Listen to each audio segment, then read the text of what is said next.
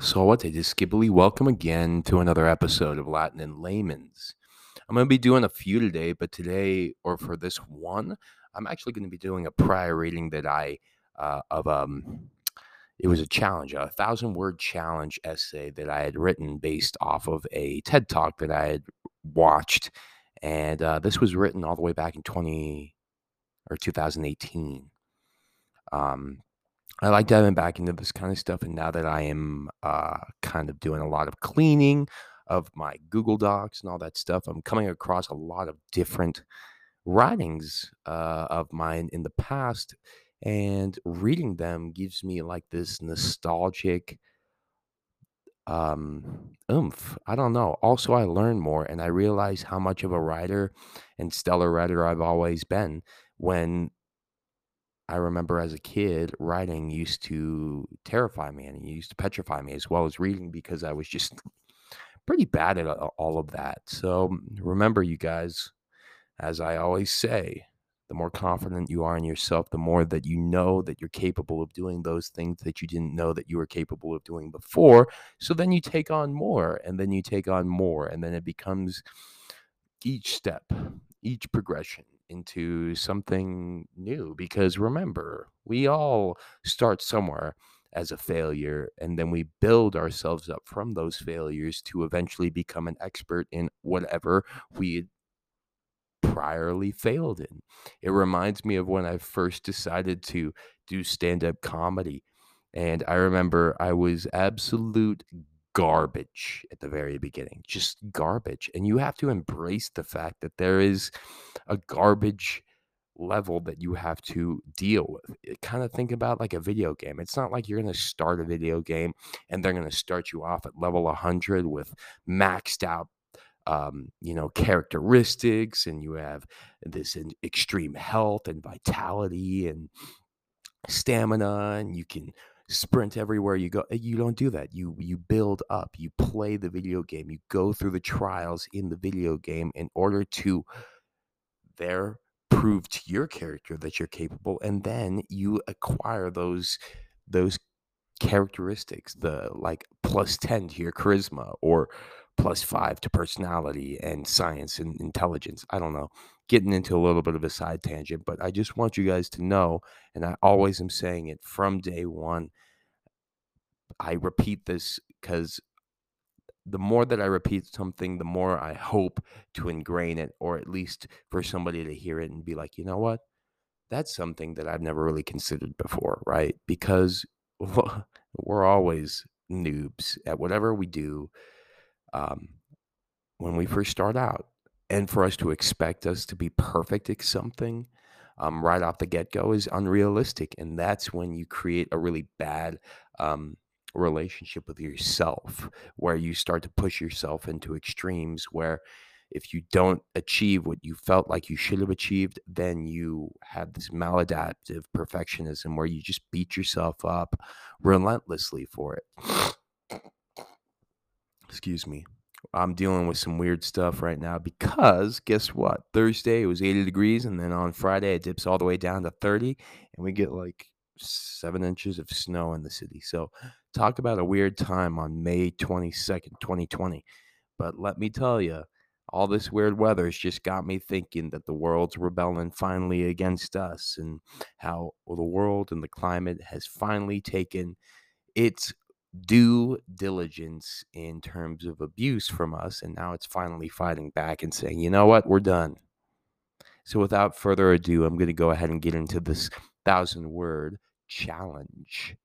And I hope you guys enjoy it. So this I titled this Does Matter Matter? Um, so to begin, it is a human condition that we need a meaning for everything. In fact, we need some sort of tangible word or physical presence in order to define that particular piece of matter.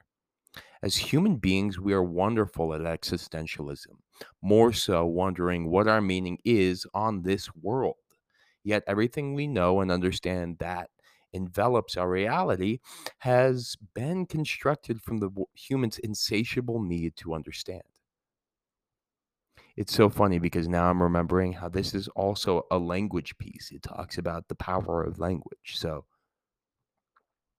this insatiable need to understand, or at least quantify anything metaphysical. When we truly think about it, this kingdom we consider the visible is completely overshadowed by a greater realm, what we cannot see. Have you ever thought about that? Yes, we look around and everything that we see, but what about everything that's in between that we can't see? What is filling all of the nothingness? So why worry what our attention is when nothing else has had a purpose without humans first having deemed it to have a purpose? This isn't nihilistic by any means, so don't think of it like that. Humans seem to always require everything in our world to have an inherent purpose tied into it. The human language has become an important tool in understanding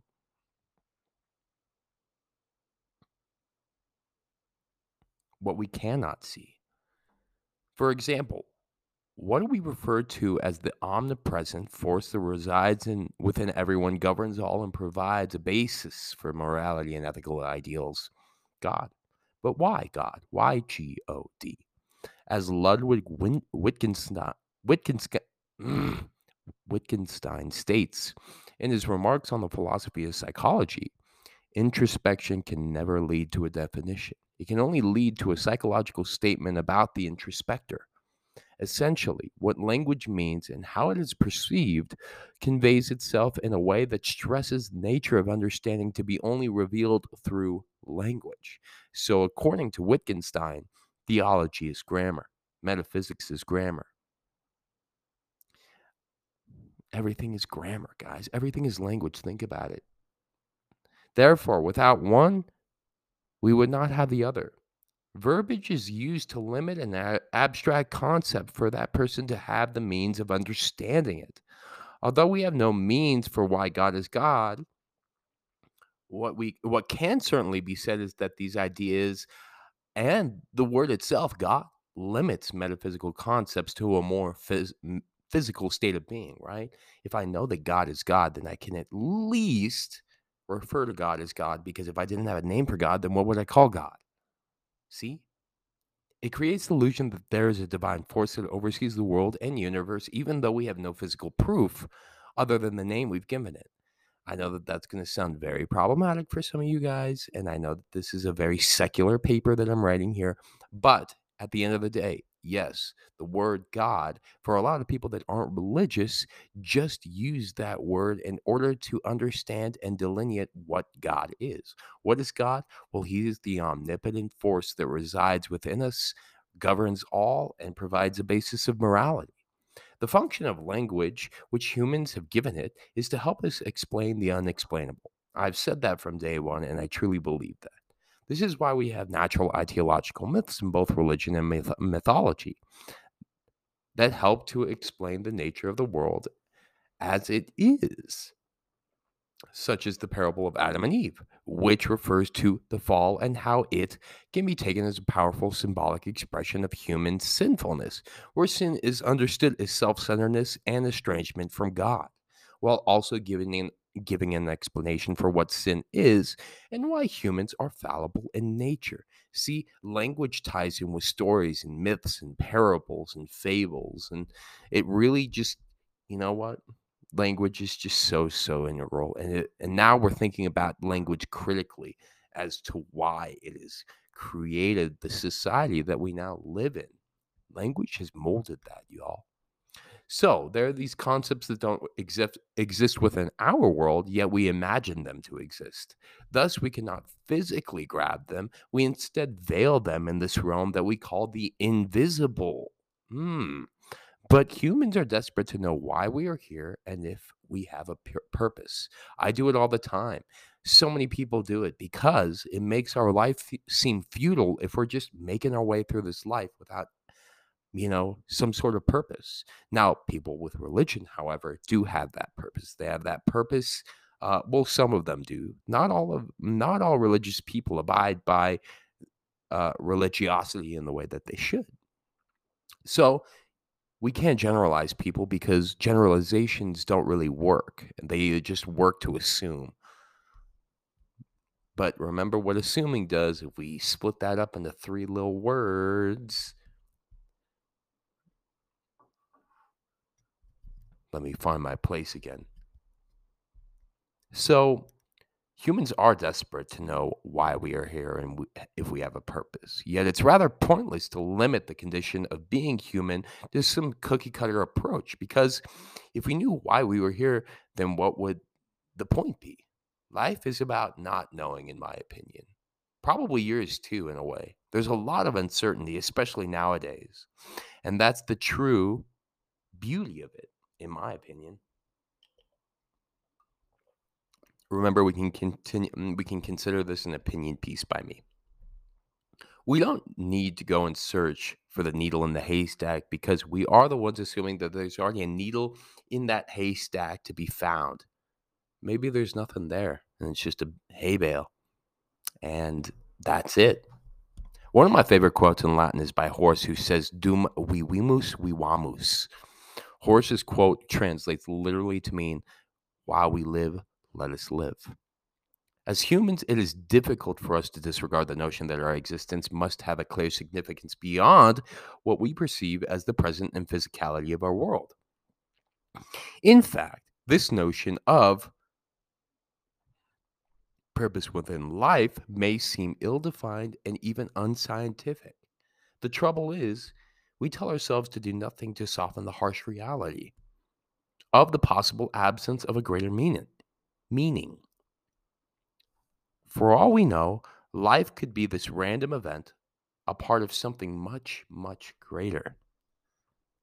I mean, didn't we just see over the news, all over the news, how the CIA and the government is talking about all of these um, viewings of unidentified flying objects? So they don't refer to them as UFOs anymore, though.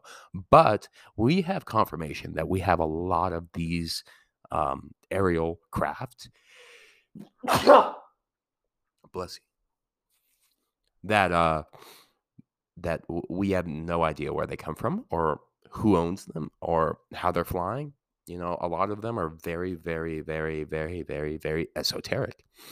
So, you know what?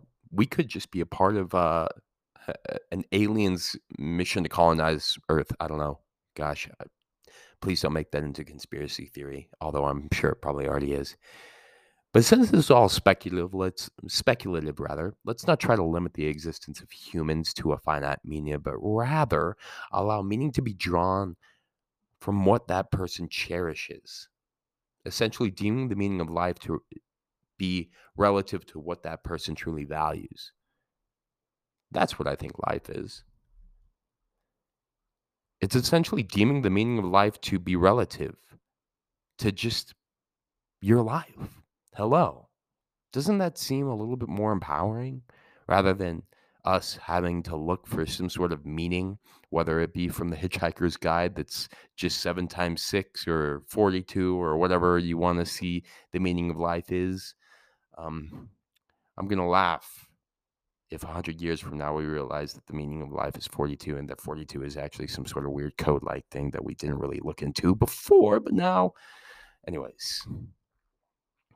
According to Burrell, just because life is ultimately meaningless doesn't stop us for searching for meaning while we live. But all who find it seem to stumble across the same thing. And you know what that is? That's purpose. In science, this supposedly objective form of knowledge defines humans as simply animals. That begs the question, do other animals have a meaning fixed to their life? Or is their meaning to serve as food for humans and other animals? Thus, if only human life has this esoteric significance, then what really sets us apart from our rudimentary counterparts? Humans have this unquenchable need to understand. I wanted to switch from insatiable because I've been using that word a lot. Unquenchable need to understand anything that in nature cannot be understood. Maybe the meaning of life is as simple and dumb as 42. Huh, I can't believe it. I love how I already had this in my story. Or maybe there's some other meaning, which is why humans continually search for it. Instead of worrying why, though, we simply need to take heed of Horace's knowledge and let life live and live life according to nothing more than just being, and do that to the best of our abilities, because at the end of the day, that's what being present is, to just be. Reminds me of when I talked to my brother about one of my most favorite educators, Mr. Rogers. If you guys haven't seen that documentary about Mr. Rogers, you should watch it, or watch the Tom Hanks film. I actually haven't seen it yet, but this Mr. Rogers is just like talk about the ultimate good soul who just he lived for the children and lived for the investment of our children into the world, and into their futures. Because I remember watching Mr. Rogers, excuse me, and it was this stupid one that I was like, "Oh, this is dumb." Where I remember on air, he had the children just be like, "All right, you guys, you know what we're gonna do right now? We're gonna watch the clock, and we're gonna watch it tick for a minute, and we're gonna think about that time as we watch that minute pass, and think about that minute." And it's so interesting how he taught in its most rudimentary fashion the concept of presence to the children, because I try and do that with my students, and it took a trial of like 6 times, and then finally, by the time we actually did get it done, um, they were like, "Oh my god, that felt like 5 minutes." We're losing our ability to just be present and to be there and to understand and or think and be aware of everything that is around us. Being perceptive is a lost art nowadays. I understand this is rather vague and up for interpretation, but it's a concept that I now revisiting, I still believe in. But when talking matters of both the physical and how it pertains to the state that goes beyond our human sense of perception, things can get a bit convoluted and esoteric, like I said. Such is the condition of attempting to understand the purpose of a human, in my opinion. Unfortunately, we cannot turn to objective cases like science to give us an answer, because science is always living to question and prove itself wrong. We can't rely on science because science is always trying to prove itself wrong to make itself more right, which I love.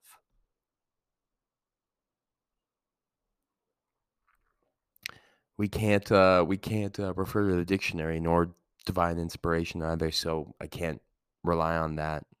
The concept of humans and the concept of being human is hopelessly but thankfully perplexing.